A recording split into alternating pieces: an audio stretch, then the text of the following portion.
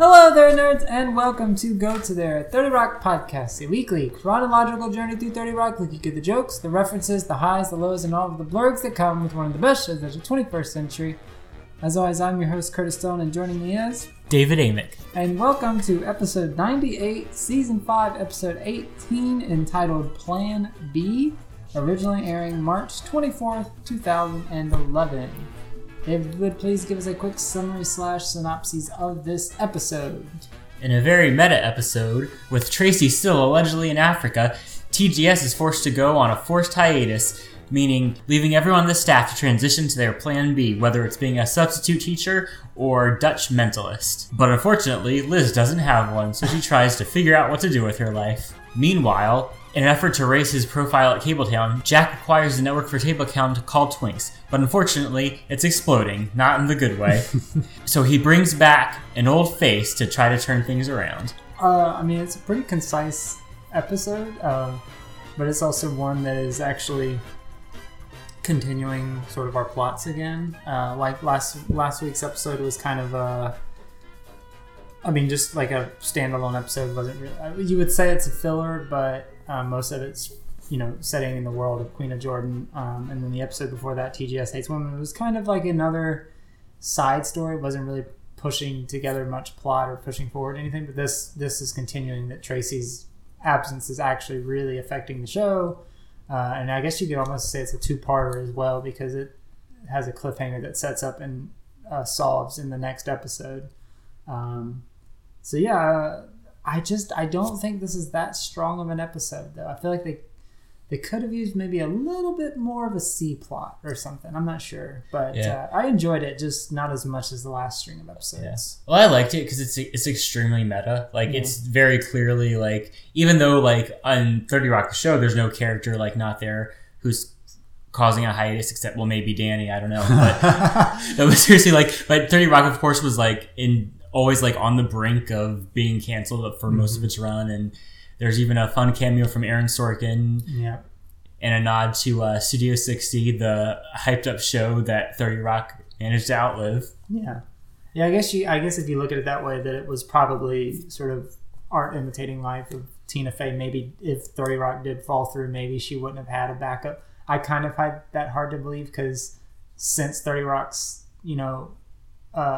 ending, she's kind of had success, not on the same level. I don't think she's had any more Emmy wins, except, I guess her biggest thing has been the Mean Girls Broadway, but Unbreakable Kimmy Schmidt got 4 seasons, but it wasn't exactly an award winner. They got a lot of nominations, actually. Yeah, with good news. She was just a producer on that. Yeah, she's been doing a lot more producing and writing, totally behind the scenes. Yeah, but I guess you're right in that this is sort of, probably maybe they didn't know if they were going to get renewed for a season 6 at this point in production, so they're trying to figure out where they maybe even take the end of the series and how they finalize it and things like that.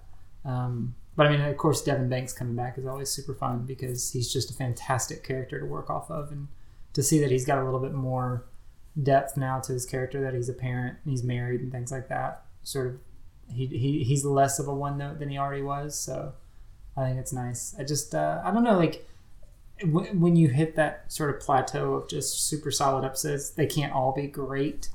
So this one's not a bad episode. It just doesn't quite, for me, reach that same level of some that have come in the past. But there's a lot in here that we'd have to take away from. So why don't we hop in? Yeah, we'll just hop in. All right. So Cold Open is basically going to set up both storylines for Jack and Liz. Liz is learning of the forced hiatus, and Jack is explaining about his new network that he's purchased in Twinks. And I guess, was that kind of a shot at Bravo? Because I feel like the phase had kind of passed by this time, but I know Bravo was doing Queer Eye and Boy Meets Boy and things, and that there was it seemed like it was going to be almost like a gay network, and then those two shows kind of fizzled out, and it never really reached that same level. Or I think it was referencing Logo. That's right. Yeah, that's more. Yeah, that's probably more. Yeah, you smart. Hey, Jack, the vending machine's broken. I know. I broke it. I needed to speak with you, and I knew that was the fastest way to get you up here. You bastard. Lemon! Is there any news about Tracy? As of this morning, he was still saving lives in Africa. I'm doing God's work here in Africa. Why, just yesterday I kicked 2 naked people out of a garden. But Tracy, we need you here. Simba Rafiki. Click, click, click. Yeah, that's right. I just put you in your place in African. TGS with Tracy Jordan without Tracy Jordan is an oxymoron. Like liberal government or female scientist. Or Princeton football. We were 4-3 in Ivy League play last year. Our quarterback, Henry Chang, it doesn't matter. The point is that without Tracy, TGS is going on a forced hiatus. Forced hiatus? Okay. So, what should I tell the troops? It's simple. Sit them down individually, tell them the network still supports the show, and that this is temporary. But you're looking out for us, right? Pounding on desks and doing whatever this is called? Power wagging. And I'm doing what I can, but I've spent a lot of political capital buying a new network for Cabletown. Is it TNT? Are Rizzoli and Isles friends in real life? It's a small cable network targeted towards gay male viewers. It's called Twinks. That's the name of your network? Isn't twink a term for a young, hairless gay man? Nonsense. Twinks is an acronym designed to project a positive gay image. Twinks. Television with individuals, naive, kinky shaved. Okay. If the network were thriving, it would be one thing. But my programming has yet to find its footing. Ugh, no. Next. Boring. Who? Twinks could be extremely lucrative. Advertisers covet this demographic. When I was with DeFuan on Queen of Jordan, he spent $4,000 on Chihuahua outfits for himself. Okay, well, don't worry about TGS. I'll take care of this hiatus thing myself. Thank you, Lemon. I'd like to help, but I'm afraid my hands are tied. Is the only show anyone's watching on Twinks. So it's very on brand that Liz is a Rizzoli and Isles fan. I feel like she watches all the procedurals. Yeah. That was a reboot of 60s or 70s? I don't think so. No, it was based off a book series, I think. Sure Rizzoli and Isles wasn't a sitcom or not a sitcom, but like a procedural like back in the 70s? Yeah, I'm pretty sure it's based on a series of books that's started in the 90s or something. Angie Harmon. Yeah, it's based on the Rizzoli and Isles novel series by Tess Garrison. Oh, Cagney and Lacey. Oh, I was wondering if you were thinking of that, but I was like, I knew it was something. I mean, 2 women and the and title. I mean, yeah, it's yeah. No. Also, I really like the pun doing God's work by kicking 2 people out of the garden. Yeah. There's the Adam and Eve reference, and then the Lion King references and things like that. But I feel like Liz would be smart enough to get that reference. I don't know. So there's a couple of funny jokes in there that Jack has about Ivy League football. And I guess the Ivy League is only made up of Brown, Columbia, Cornell, Dartmouth, Harvard, Princeton, University of Pennsylvania, and Yale, meaning there is only like 7 colleges that they can play against. So like their records of 4-3, like it's not really... Well, right, and also the double joke is that it's playing against the other Ivy League team, so it's not like they're playing against... really tough competition. Yeah. I mean, I don't follow college football that closely. I assume they play out of conference games too, but still, the joke is definitely that it's like 4-3 in Ivy League is like not out of all of those. I don't impressive. know. I'm not sure any of them actually are really like strong contenders ever. I feel like I never hear any of those teams are not in football. Sometimes in basketball, like whoever wins the Ivy League will like make it in a couple rounds in the NCAA tournament. But no, I mean they're generally not, except for like maybe I don't know, like probably like rowing. I would say like rowing and lacrosse, and I don't even know. I don't think soccer. I don't think they're up there in soccer, but yeah, outside maybe hockey, ice hockey, maybe. So he also has a line in there about Henry Chang, and he stops himself. Is that a real person? As far as I can tell, it's not a real person, but I was looking up because honestly, I'd never really considered it, like because. I honestly couldn't tell you a famous NFL Asian. Well, football. East Asian, they're definitely like Pacific. Yeah, I guess Junior Seau in the 90s. I guess he was because he's like Samoan, maybe. I'm not sure, but I mean, but in general, I mean, there are a lot of, especially if you can get in. I feel like in college football, there are a lot of like South Pacific, Pacific Islander. Yeah, well, I guess because like the rugby is a big sport there, so it's probably easier to transition to an American football league. Yeah, but right in terms of like I guess East Asian, there's not a lot of representation. Yeah, but it looks like percentage wise, The racial makeup is 27.4% white, 1.9% Asian, and 0.8% Latino. So, Well, that only has up to 30%. right. Well, other is 0.2%, and then I assume the majority is African American. Oh, I see. You're looking at a partial quote. I was like, sorry, I think you're missing there's a big chunk around gone. 70% there. Yeah. But yeah, it's I guess outside of East Asia Islanders, maybe there's probably not too many Asian countries, or I don't know. I've just never really I guess I've never really thought about it. Yeah, I think there is better representation in rugby. It's obviously Australia, New Zealand, I think even Fiji and smaller oceanic countries actually have competitive rugby teams, and I want to say I feel like maybe the Japanese rugby team made a World Cup recently or something. So didn't the women's Japanese soccer do well? Yes, but that's soccer, not rugby. Well, no, but I mean, I'm saying they have. Well, yeah, of course, yeah. I mean, there are plenty of sports that East Asian countries are really competitive at, but I guess we were talking about football, and rugby. So I was talking about rugby is probably the closest.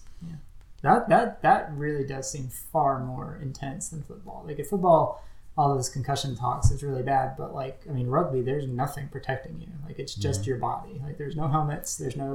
There might be paddings and sleeves and things like that you wear, but.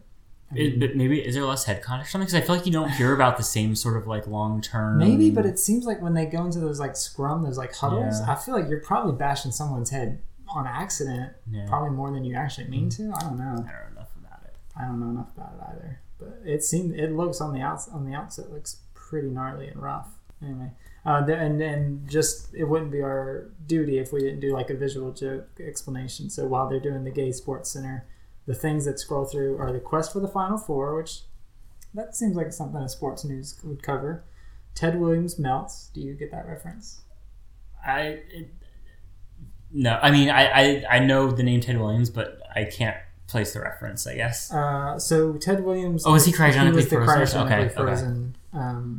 Which is... It's not exactly a topical joke, because there was, I think, at the end of the 90s, early 2000s, there was his family wanted him to be unfrozen or something about his will.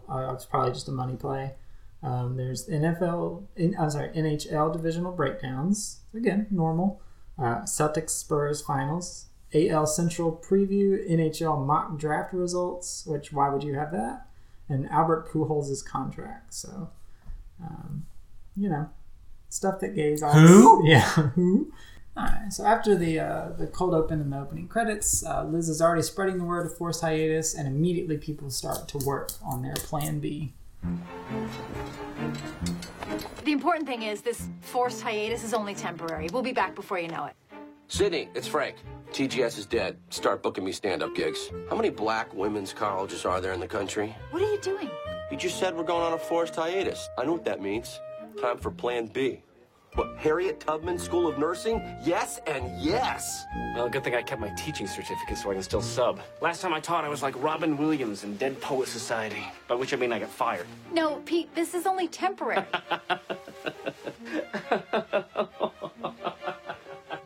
Thanks for telling me, Liz. We'll get through this. Oh, thank you. Finally, someone with some faith. No. I meant my Jenna babies and I will get through this. I've been selling these on QVC for years. It's my plan B. This is Asian Jenna baby. Excuse me, G.I. Do you miss your girlfriend? I'm good at math. So it's not offensive. Where are you going? It's just until Tracy comes back. I'm going back to the job I had in Holland. Police psychic. A Dutch TV show is based on me. Ik zie een hand die deze messel peft. Het is heel donker. Er is een houten klomp. En een windmolen. De moordenaar is de eerste minister. So, this episode actually is extremely heavy on stereotypes for everything, from the Gay Sports Center references to the African stereotypes to the Princeton football and Asians can't play sports stereotypes to now the Dutch mentalist stereotype where she says things like, I see a windmill, I see a wooden shoe. A wooden shoe. Yeah. The murder is the Prime Minister of Holland. Yeah. Those are compared to what Jenna's sounding. And and Jenna's right. Jenna's Asian baby. And that's the last we see of Jenna in this episode. So either she's had success with QVC, or it's obviously so offensive they won't have her back at all. That's the only time we see Jenna in this episode. And her horribly offensive GI Jenna baby. Yikes. Not okay, Jenna. But it's good at math, so it's not offensive. Yikes. God, it's so naive. While Liz is struggling to find a plan B, her agent's doing his best, but he's not exactly prepared to handle this work level. But meanwhile, Jack and Hank Cooper are out to lunch, and Hank Cooper, he's not too happy with Jack's network acquisition. So, Jack, how's the baby? Baby. Yes, baby. Black, Asian, bisexual youths. Those are viewers we want, and Twinks is going to bring them in. It's not a business question, Jack. I mean your baby. Your daughter. Oh, of course. Liddy, she's adorable. My night nurse swears she calls me Coskel, which in Trinidadian Creole means stranger. Don't let work be everything, Jack. Family's just as important as fixing that Fellas That Like Fellas network you talked me into buying. I'm on top of that. Are you? Jack, there's lots of things I like. Fishing, marches by John Philip Sousa, telephones that look like footballs, but there's one thing I don't like, losing money. Now, I don't know if my tone is conveying the fury I feel about this, but I am, pardon my French, bonjour. Now, that's a joke, but I am really, really mad. Look, Hank, I'm already working on fixing Twinks. I'm remaking Knight Rider with the Oscar Mayer Wienermobile. It's okay, Jack. You made a bad decision and bought something you didn't understand, like when I bought tickets for Black Swan.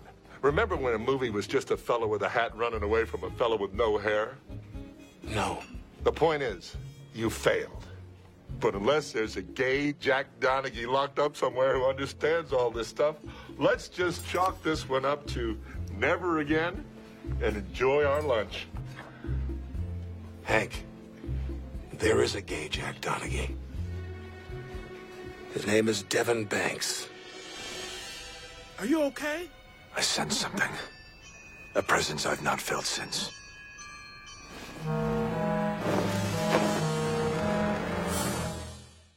Bless Hank Cooper, who even when he gets mad, still maintains a very jovial tone. Yeah, I was actually thinking while we were watching this, because it happens again later on, like, it feels like he probably had to go through some sort of anger management when he's a little bit younger in his career, and that's why he has this facade of just smiling through the pain. I feel like, they never address it, so this is just me reading into something that's literally never addressed or answered, but that's why, I don't know, it just seems like it's something he probably got in trouble for in the past of yelling at his employees or something, so he had to fix it, but he still had to show he had strength, and that's kind of how he masks it, of just being super overly nice in his tone, but still saying, fix it.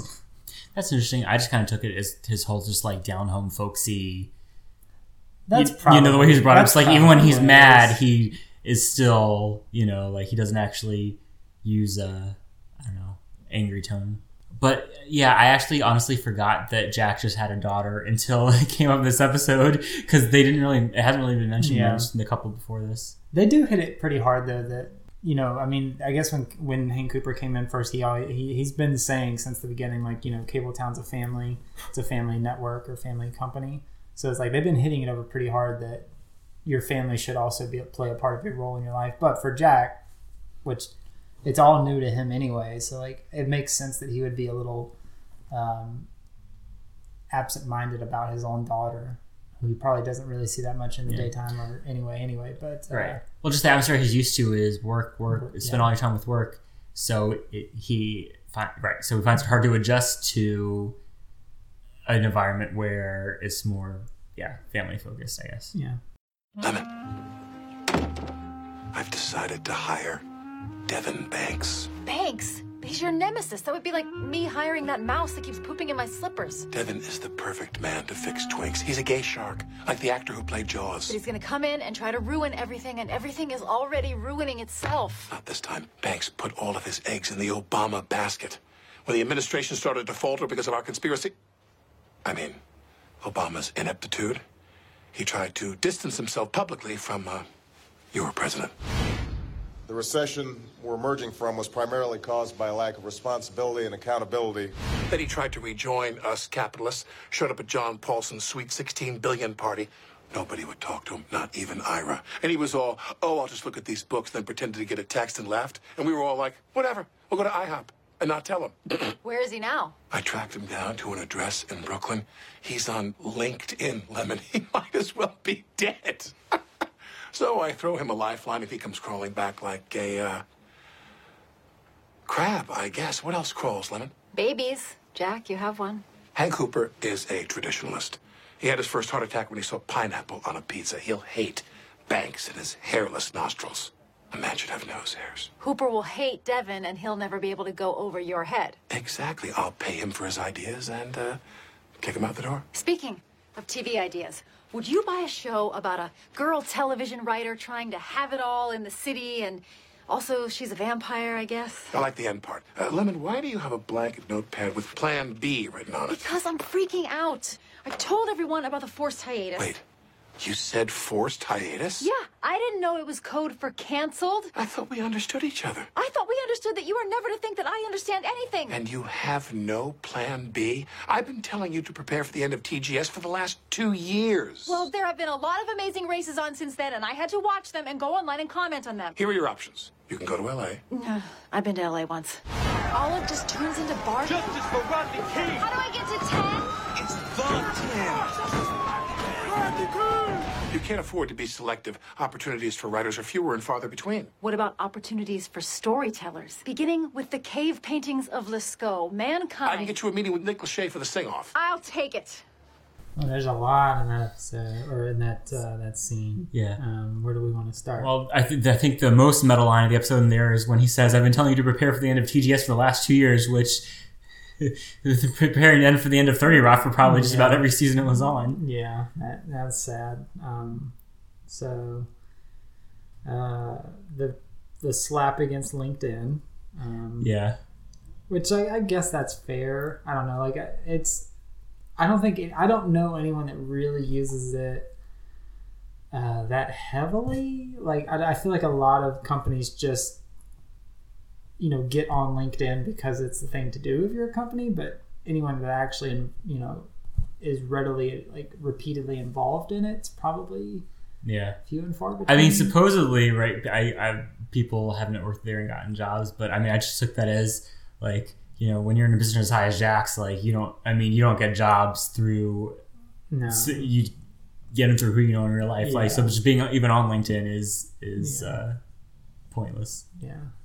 I also like that they sort of turned Jack into this gossipy kind of girl about town. That it's he did all these, and for anyone in that position, it's probably that's still really impressive that he's in meetings and in parties with all of these people. But for Liz, it's just I don't know half the references you're talking about. I don't get it. Yeah. It's also really funny looking back now, because that was definitely the height of the vampire craze. Mm-hmm. So, yeah.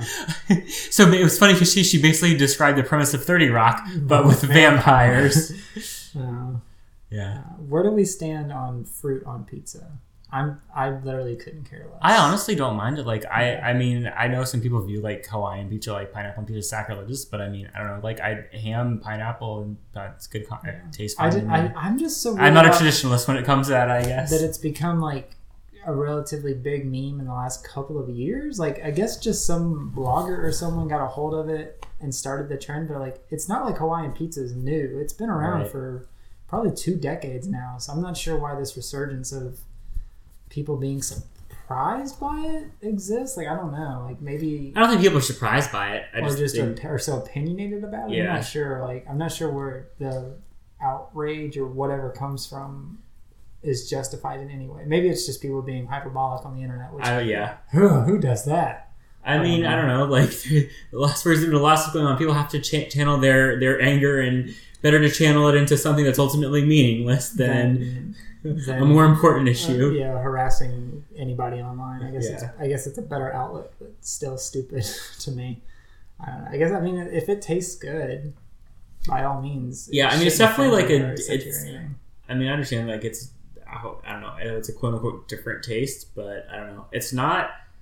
it's not. I mean, it's not an uncomplimentary taste in my opinion, but whatever. I Everyone's think taste buds are different. Yeah, there's worse combinations I think you could do, especially if you're going to put them on a pizza. But ham and pineapple should not be a hill that you want to die on, if that should be a pizza or not. We also get an Amazing Race reference, which we've talked about on here before. We might have, but I mean, you're going to have to be. Yeah, the talking head on that. Well, I mean, I know the premise, I know the gist of it. I just never really cared for it. It's so funny, Liz's comment about having to watch it, go online and comment about it, because I'm actually watching the current season, but it's the first season of it I've watched in like a really, really long time. But I remember like it would have been around this time, like was when I was watching it more. I remember like that. Did you ever follow the site Television Without Pity? Mm-mm. It was a recap site that.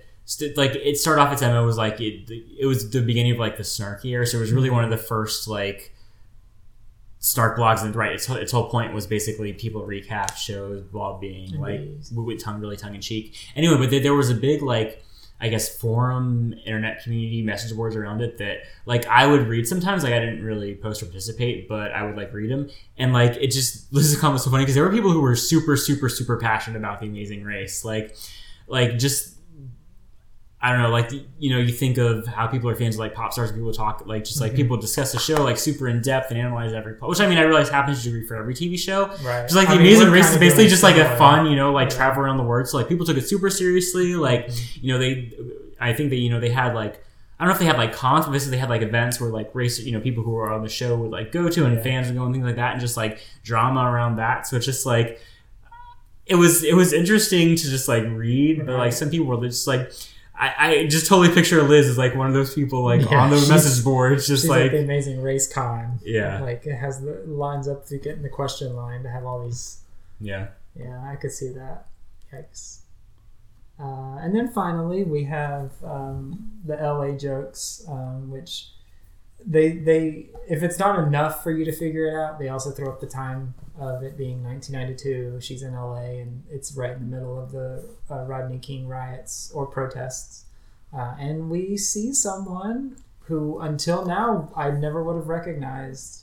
What's the actor's name? I know him, Chidi from Good Place. Yeah, one of the protesters is a cameo by William Jackson Harper. Yeah, plays Chidi on The Good Place. I mean, what, 4 or 5 years before that show? Because it ran for 4 years and it just wrapped up this year. Yep, so it started in 2016. Yeah. So yeah. And he's going to be the lead on the next season of Love Life, which is the HBO Max show that Anna Kendrick was the first season, the Stan Flash show, so he's going to be the lead for the second season. Okay. Good for him. You go, Chidi. Yeah, Good Place. I haven't finished the season. Is the last season on Netflix? Yeah, they've added, yeah, it's all up there.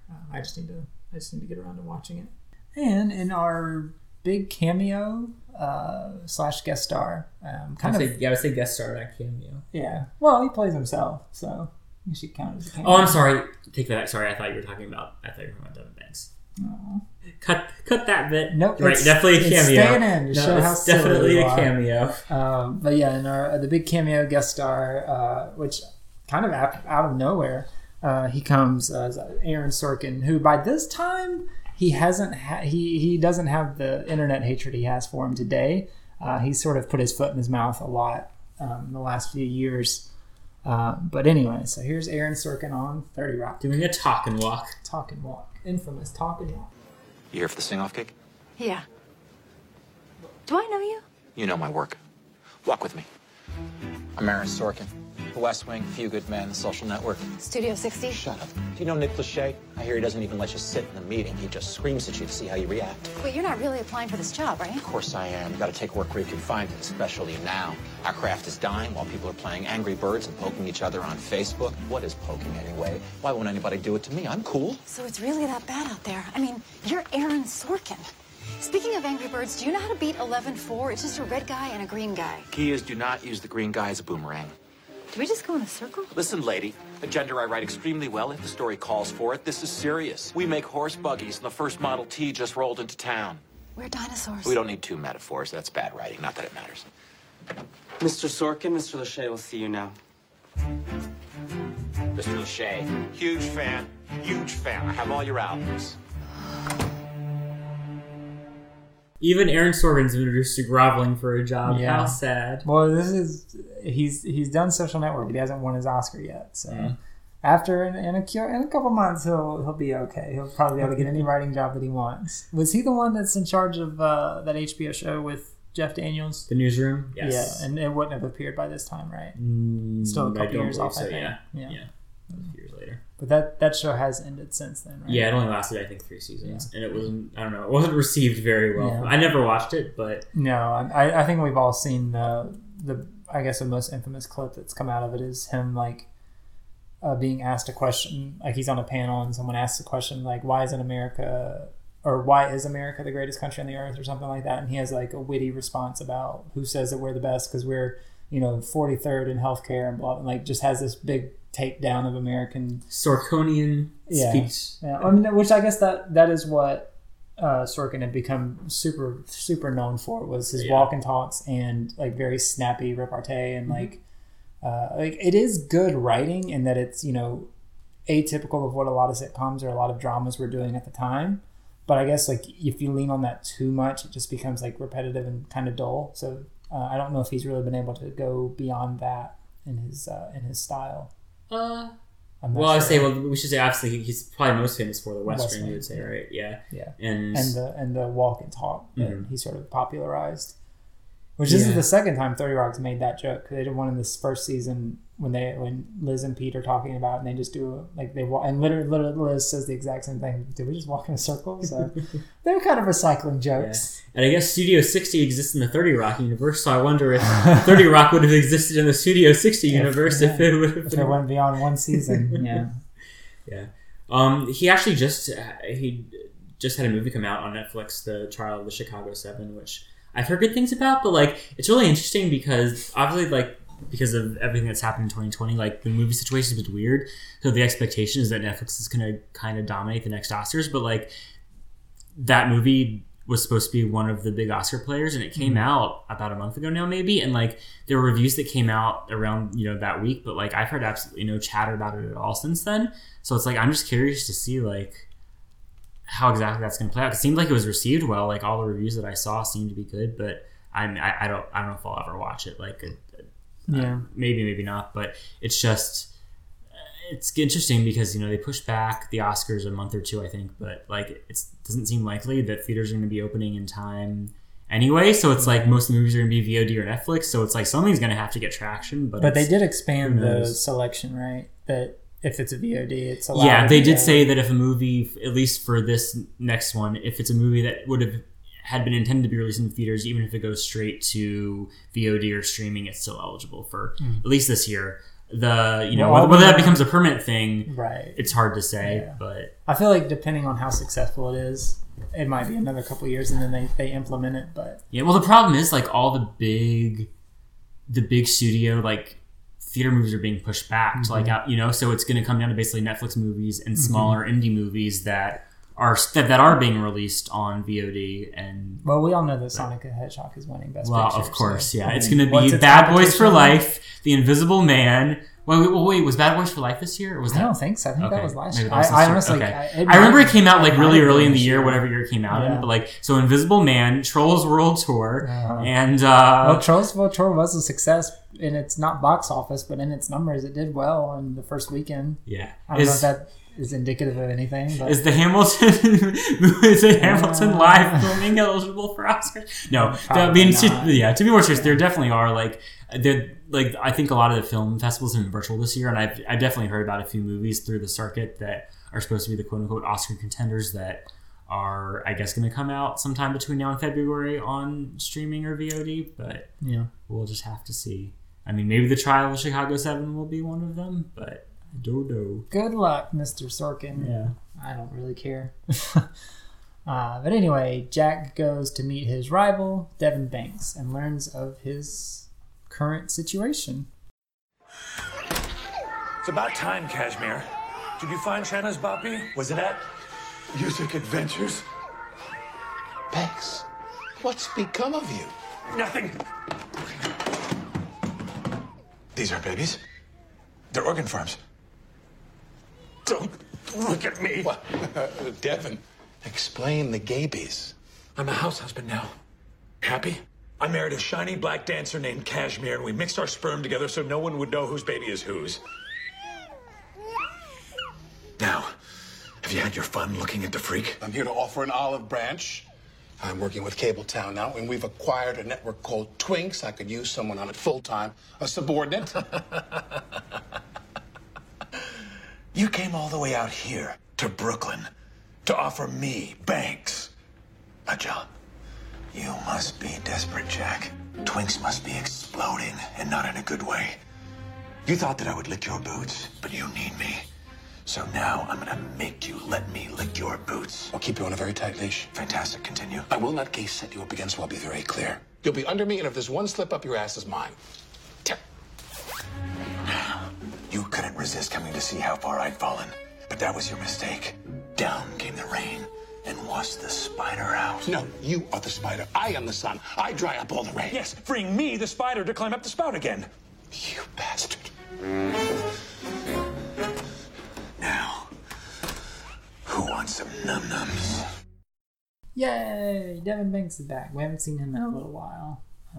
I don't think we've seen him at all this season. So it's been almost a full season since he's been around. So, yeah.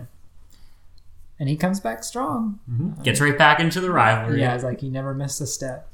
They're back and forth there again, like making it like homoerotic without intentionally. Well, at least Jack's not intending to be. So see, in a way, the Queen of Jordan storyline about gay Jack continued. Yeah, okay, all right, you're right. Yeah. I mean, he specifically asked for a gay Jack Donaghy, so there you go. Yeah, he's got him. Yeah. Also, really quickly, Sorkin, I meant to shout out Sports Night, which was a sitcom on ABC that lasted I think 2 or 3 seasons. It was actually a really good show. 2 or 3, yeah. Yeah, it was a really good show. It was like basically Sorkin style about running like a ESPN type sports network. If I remember correctly, that had a weird first season because I feel like it wasn't in front of a recorded audience, but it had that same thing of like How I Met Your Mother. Like it had a laugh track. Mm-hmm. I feel like it did. I think it did. Yeah, and they got rid of it. Yeah, but yeah, no, I feel that was definitely like ran heavy syndication, even though it only lasted 2 seasons, which is weird. Yeah, that was actually a 30 Rock type show where it was basically in danger of being canceled the whole time it was on. And it didn't end up lasting. Yeah, 2 seasons. Was that ABC? It was ABC. Yeah.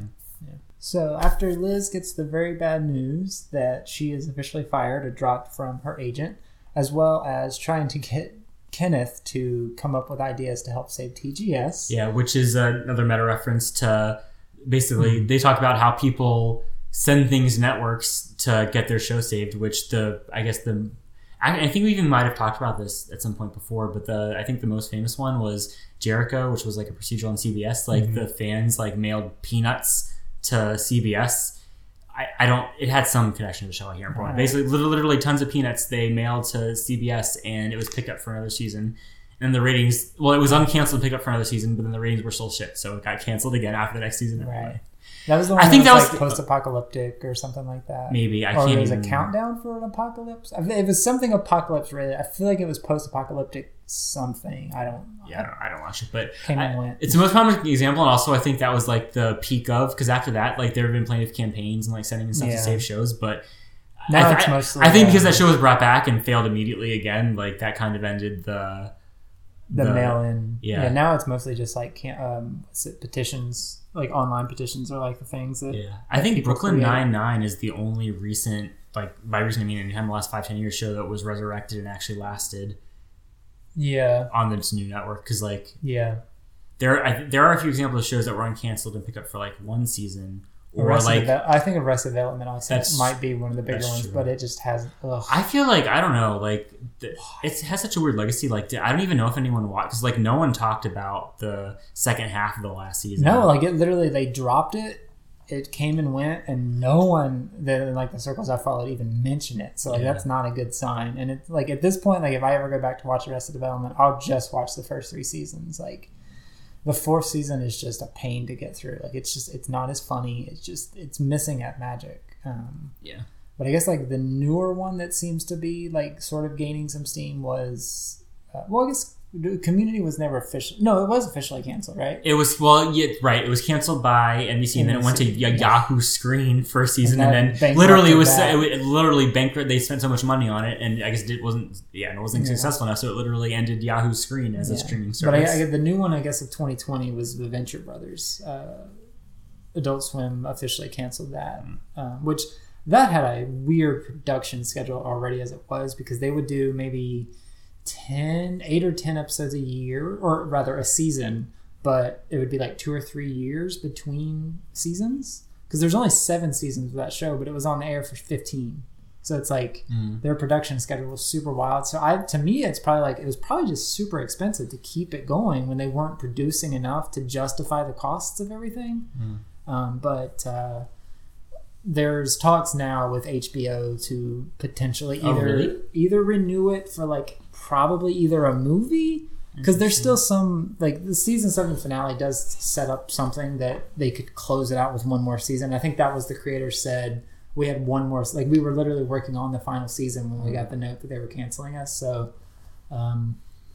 they could I feel like a movie is the most logical thing that they'll do, and just put it on HBO Max, because it's Warner Brothers. They can just drop it on there, and it'll make fans happy. I guess that would be the best thing. Yeah, and that was the last thing I was going to say. Shows that were canceled but then ended up getting a movie. Sense8 is probably the biggest example of that. And then they're talking about, I don't know, I've heard a lot of chatter for Glow trying to get a wrap-up movie. I can see that. And so that's happened a couple times recently. Actually, Unbreakable Kimmy Schmidt had its like interactive Netflix. Yeah, we never watched that. We didn't watch that, no. All right, but in Jack's office, Hank and Jack are waiting for Devin so they can have their meeting about potentially hiring Devin, and it's a power play. Jack, we've been waiting almost an hour for this Banks fella. The only explanation I can think of is that he keeps stopping to perform good deeds. No, he's pulling a power play right out of the gate. He's making us wait, so it looks like I have no authority over him. Well, I'm a straight shooter, Jack, except at the urinal. But that's just a little shrapnel side effect from Vietnam. So when it comes to business, I don't like these kinds of games. Boy, I hope my tone is conveying how annoyed I am. You should be annoyed, Hank. Of course, Devin's crude attempts at manipulation don't work with a man like you. Banks is not a straight shooter like you and me. For now, we need him. But as soon as he stops being useful, we throw him in a ditch. Oh, my apologies, gentlemen. I tried to call, but somebody spilled Milky all over Daddy's phony. Did you, little Mykonos? You brought a baby to a business meeting. I'm so sorry, but this little guy's really sick.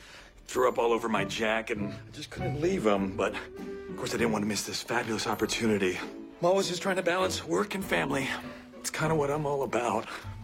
Well, son, you're going to do great here at Cabletown. Damn it.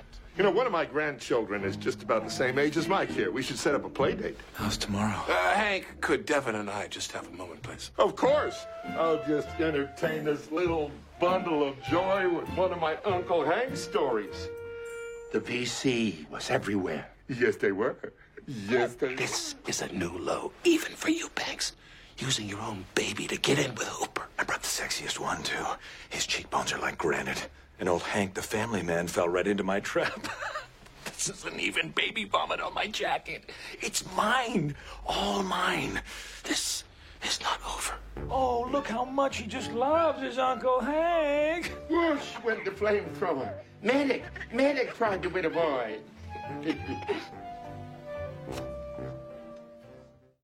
So that scene kind of does lend some credence to your thing about anger management, because I mean there's a lot of Vietnam PTSD related stuff in his storytelling in that scene. Yeah.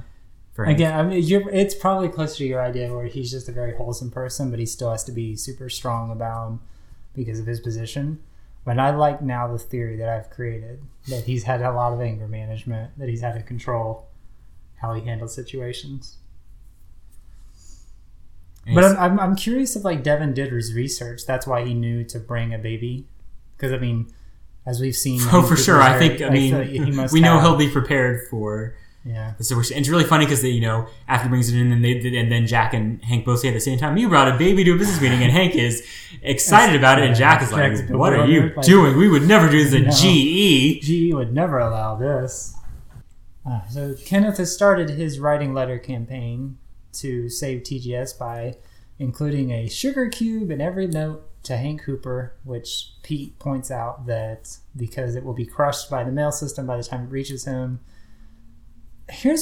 Anyway, let me finish that, and then I've immediately got to follow up that Pete says when it finally gets to Hank Hooper, it'll just be a fine white powder, which he'll mistake for anthrax, and it'll be a problem. Why wouldn't Kenneth just send it to Hank Cooper's office? Like, take it himself. You know what I mean? Because I was making it look like a letter writing campaign from fans. But he could do that anyway and just say, like, all these letters came in for you, Mr. Hooper, and just have different names on them to make it seem like they came from a bunch of people, which that's what he's doing anyway. But why would he send them through the postal system when they're coming right back to the same building that he's already in? So we can have this funny scene? I guess. It's just, there's some holes there that you can easily poke through, but it doesn't matter. Meanwhile, Liz is wandering the streets, just pondering life, figuring out what she's going to do, and she stumbles upon a Transformers poster. Do you know how many Transformers were out by this time? 4. No, only 3 were out. Oh. But do you know how many Transformer movies exist currently as of this recording? 6. Yes, very good. There was Transformers 3 had come out in 2011, and 4 and 5 were on the way in 2014, 2017, and then Bumblebee was the most recent one in 2018. And I think they're continuing. I think Michael Bay is producing more. I don't think he's involved as director anymore.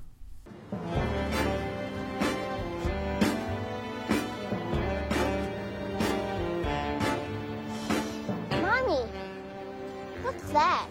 It's a toilet or a woman. It's whatever you need it to be. No! People of the sidewalk, we can't give up on the written word. We need stories. Because I don't have a plan B. I have a degree in theater tech with a minor in movement. Why did my parents let me do that? It's over. Who's there? Show yourselves. You're one of us now. Who are you? Better to ask who we used to be. People whose professions are no longer a thing. Once, I was called travel agent. I was an American auto worker. And I played dynamite saxophone solos and rock and roll songs. Come. We live under the subways with the CEO of Friendster. No, TGS isn't dead yet. So we got our third Hannibal Buress appearance, I think, since he started on the show.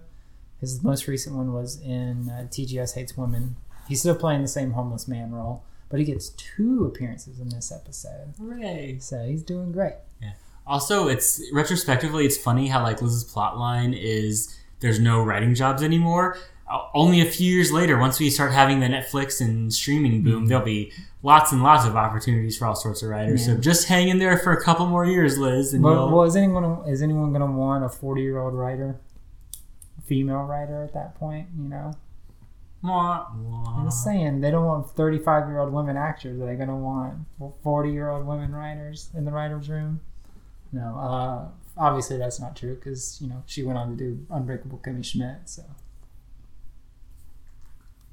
Yeah, I'm saying it's just funny in the retrospect Right. now because like especially like the last, I mean not this year because of COVID stuff, but like for most like the last 5 years, like even more than that, like every year was like a new record for most scripted shows in 1 year. So she just had to wait for that wait for that corner to turn just a little bit more, and she'd have plenty of opportunities. Yeah, who pays for Netflix's stuff? Like, where do they get their money from? Venture capital and subscription fees. They don't get that much from subscription fees, do they? I mean, they have. I mean, they pay billions for shows a year, right? Yeah. Well, yeah. So I think they paid $11 billion for all content last year. They have isn't it 70 or 80 million subscribers? So that's. I mean, you're talking about that's close to a. Is that 78 million subscribers or 78 million profiles? Because you have a profile on my account, right, and you're not paying for No, it. it's subscribers. Because that obviously they wouldn't measure profiles. That doesn't make any sense for their bottom line. Well, it does if it looks good. I mean, if to use it as a metric to like tout, but not in terms of when they're reporting number of subscribers. Let's see.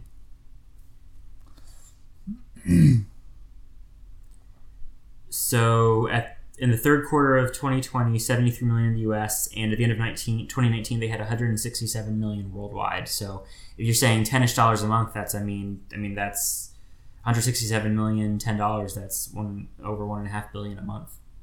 So good Lord, that's a lot of green. So, but I mean, obviously they spend on many other things besides just content. They pay for workers and award campaigns and office buildings and all sorts of other stuff. So yeah. So I mean, I think obviously the way they started, basically their motive was get lots of venture capital money, spend so they could grow. I mean, obviously their whole thing has been developing lots and lots and lots of original content. So when we get to the point where basically all, once HBO Max and Peacock and Paramount Plus and all these other things like all exist and there is no other content they're licensing out, that they have all their own stuff. So I think that was the point. Just like take all the money, grow your own stuff and spend and then obviously the long-term goal is to profit off subscription fees and whatever other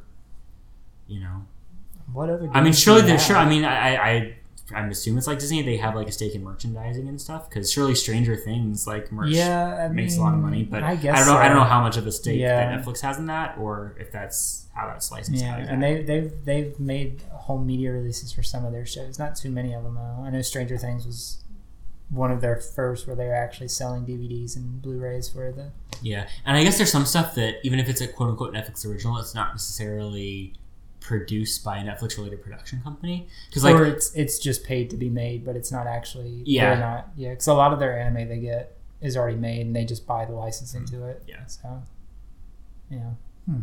So all right, you go Netflix, get your money, I guess, or whatever you need to do to survive. But we're coming up on the climax of everything. And Devin comes into Jack's office to give him the good news that he will be heading up the European branch of Cabletown. Morning, Jack. Oh my, empty coffee pot. Same cheap $300 tie as yesterday? Nose hair all askew? You've been here all night trying to figure out how to fight back, haven't you? How was your play date with the Hoopers? Oh, it was amazing. Yes, really superlative tummy time. Oh, I almost forgot. Uncle Hank wants to expand overseas, and he's chosen me to be the face of the company in Europe. That's right. I've been promoted. But Europe is my purview. I was supposed to go there next week. I was going to take a picture where it looked like I was holding up the Leaning Tower of Pisa. Now I'll be taking that picture. Do you have any idea how strong I'll look? I vanquished you in one day. I was trapped in a world of wet wipes and rectal thermometers. Then the babies came and life changed. But you set me free, Jack. Now it's weekends in New York, then jet-setting around the world in Economy Plus. I'll be thousands of miles away from the chaos in Brooklyn. Do you know what it's like to have triplets? It's just everything times 3. 3 pairs of grubby little hands smearing food all over your brand new Chihuahua outfits. 3 pairs of feet in their weird, soft little shoes. 3 pairs of eyes, brown, like my husband's. 3 perfect little mouths that smile every time I walk through the door. 3 tummies that just want their num-nums and Zerberts. Oh, God, I just love my babies too much. I can't leave. That's it? You're just going to talk yourself out of it? I'm sorry, Jack. But I had stuff planned. I was going to Trading Places you. Hey, I was bailed out of prison and told to come up here. That was weak, Banks. I don't expect you to understand. You know what it's like to have kids. Actually, Devin, I do. I have a baby daughter, Liddy. And yet you still managed to be here all night, trying to figure out how to bring me down. Well, damn, Jack. You are strong. You're like Dora's friend, Benny the Bull. Thank you. Jonathan, call my car. Just when you think Devin's gone back to his old self, he just can't fully turn back around in the end. It's good for the character though, because I mean, it's nice that he doesn't just abandon his family. Well, plus it shows like a path for Jack that he doesn't have to be so tied to his work and only caring about work and success at work. He can, well, he doesn't necessarily have to be like Devin and totally give up on a career to focus on family, but it shows a path for Jack that he can care about his family too. Right. Yeah. And then there's a fun little Trading Places references. I feel like that's a movie you probably haven't seen. I feel like I've seen like bits of it because it's one of the shows that's like syndicated. It's a movie. That's what. Yes, I know it's a movie. Sorry, one of those movies that's syndicated like on all the time. So I remember seeing bits here and there, but I don't know if I've ever seen it like anyway. It's very 80s, and I say that in that there's some questionable content for a modern light, like blackface, not okay. But like it's funny, like it's Dan Aykroyd, Eddie Murphy, and Jamie Lee Curtis being like super funny in the situation. Isn't there a sequel coming to Amazon? Oh, I think you're this right. year, next year? I think you're right. I think they greenlit a sequel to it, and also Coming to America is getting a sequel too. And if you've never seen Coming to America, that's right. But I said Trading Places. You're thinking of a different movie. Trading Places is not Coming to America. It has Eddie Murphy. Right. I mixed up my Eddie Murphy movies, I guess. You did Oasism. Coming to America is by far fantastic, and absolutely you should watch it. And yes, there is a sequel. Okay, that's what I was thinking. Coming to America coming. Sorry, both of those are Eddie Murphy movies that I know I've seen bits and pieces of on So random Trading cable channels. Places is Eddie Murphy is a homeless man who these two wealthy sort of executive types, and then there's Dan Aykroyd, who's like an up and comer, and the two executive types sort of boot him out because he can be compromising to where they are, and they bring in Eddie Murphy to sort of just fill it. It's been a little while since I've seen it, but they bring Eddie Murphy into just, I think, not a diversity hire, but just to fill a role that they kick Dan Aykroyd out of, so they can like somehow make more money off of it or something like that. But then then Dan Aykroyd becomes homeless, Eddie Murphy is in the life of luxury, and then they come together to sort of like thwart the old men's plans. It's super funny, but it's also very 80s in that way. But so I'd say seek it out, but also seek out Coming to America. It's fantastic. Yes, and that's definitely the one that's getting the Amazon sequel this year. Eddie Murphy, Arsenio Hall, and a bunch of other people. One of Samuel L. Jackson's first movies too. Well, not first movies, but like one of his more prominent first roles. But in our other climax, while Liz returns to 30 Rock, and it's barren halls, no one around, she has one last pitch for an idea, but then Kenneth saves her and possibly the show. Okay, here's an idea. We keep TGS going as a magazine. Miss Lemon, it's over. I applied to transfer to news. I'm sorry, I couldn't save this show. Here. I'm actually not that hungry. That's funny. This is the same place Mr. Jordan gets pizza from in Africa. I'm sorry, what? Oh, when Mr. Jordan and I talk on the computer, sometimes he's eating this exact same pizza. Africa's great. We got juju monsters, gum trees, and horsicorns, which is a unicorn with a horse's head. Kenneth, you beautiful goon. He's not in Africa. He's somewhere in the delivery zone of Federici's Pizza. We can find him and bring him back here and no more forced hiatus. I did it! I saved the show! I won't have to go work at news. But I won't have to be the world's worst hooker. You want a party? It's 500 for kissing, 10,000 for snuggling. End of list. No. I'm hungry again.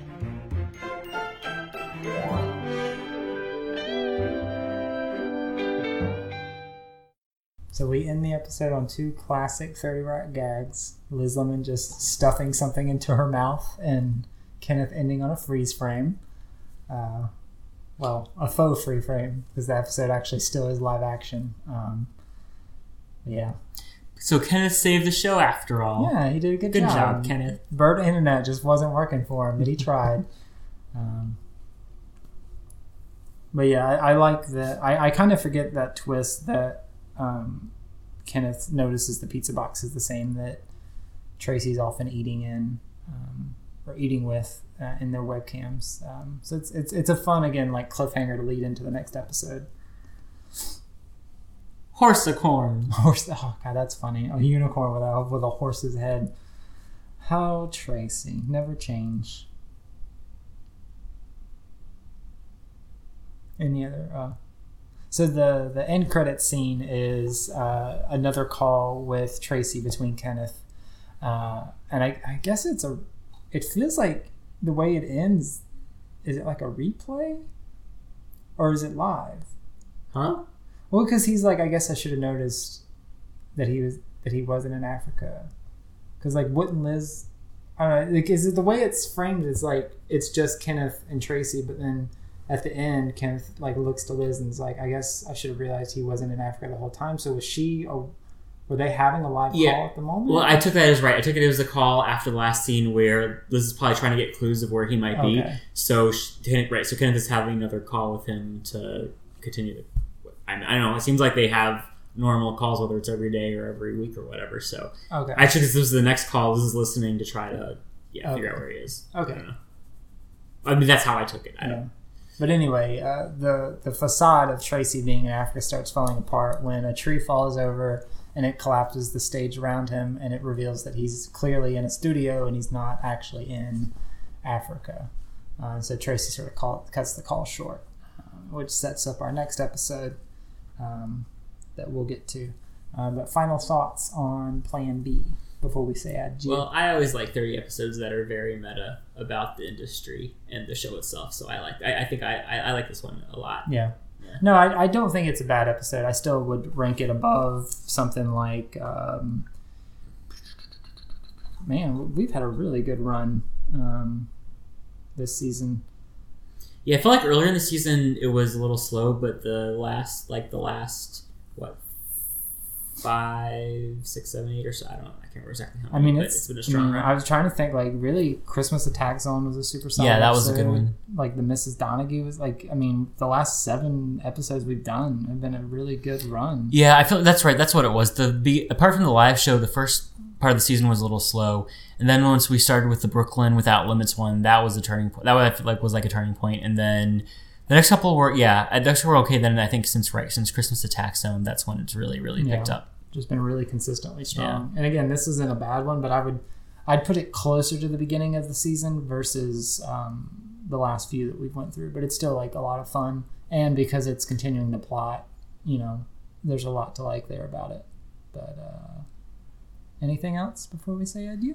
Let's hop out. All right. Well, as always, thank you for joining us on Go To There. If you like what we're doing, rating, reviewing, all that fun stuff is going to be the best way to help us out. Otherwise, we will see you in next episode. Episode 99, Season 5, Episode 19, entitled I Heart Connecticut, where, as it's obviously a continuation of this episode, Liz and Kenneth set out to track Tracy down and save the show. Will they be successful? I hope so. Otherwise, what are they going to do for the next 2 seasons? Do they have a plan C? Who knows? I don't know. All right. Well, as always, David, take us out. See you next time. Have you made friends in Africa? Oh, sure. Lady Smith, Black Mubaso, Paul Simon, Invictus. So, what's the weather like? Crazy. It's the snowiest winter we had in years in New York. In Africa. Well, sir, I had a very interesting morning. It's nighttime. Gotta go to bed, or I'll anger the gods. They must be crazy. Africa. I probably should have realized he was in New York sooner. Bird internet. We make horse buggies, and the first Model T just rolled into town. We're dinosaurs. We don't need 2 metaphors. That's bad writing. Not that it matters.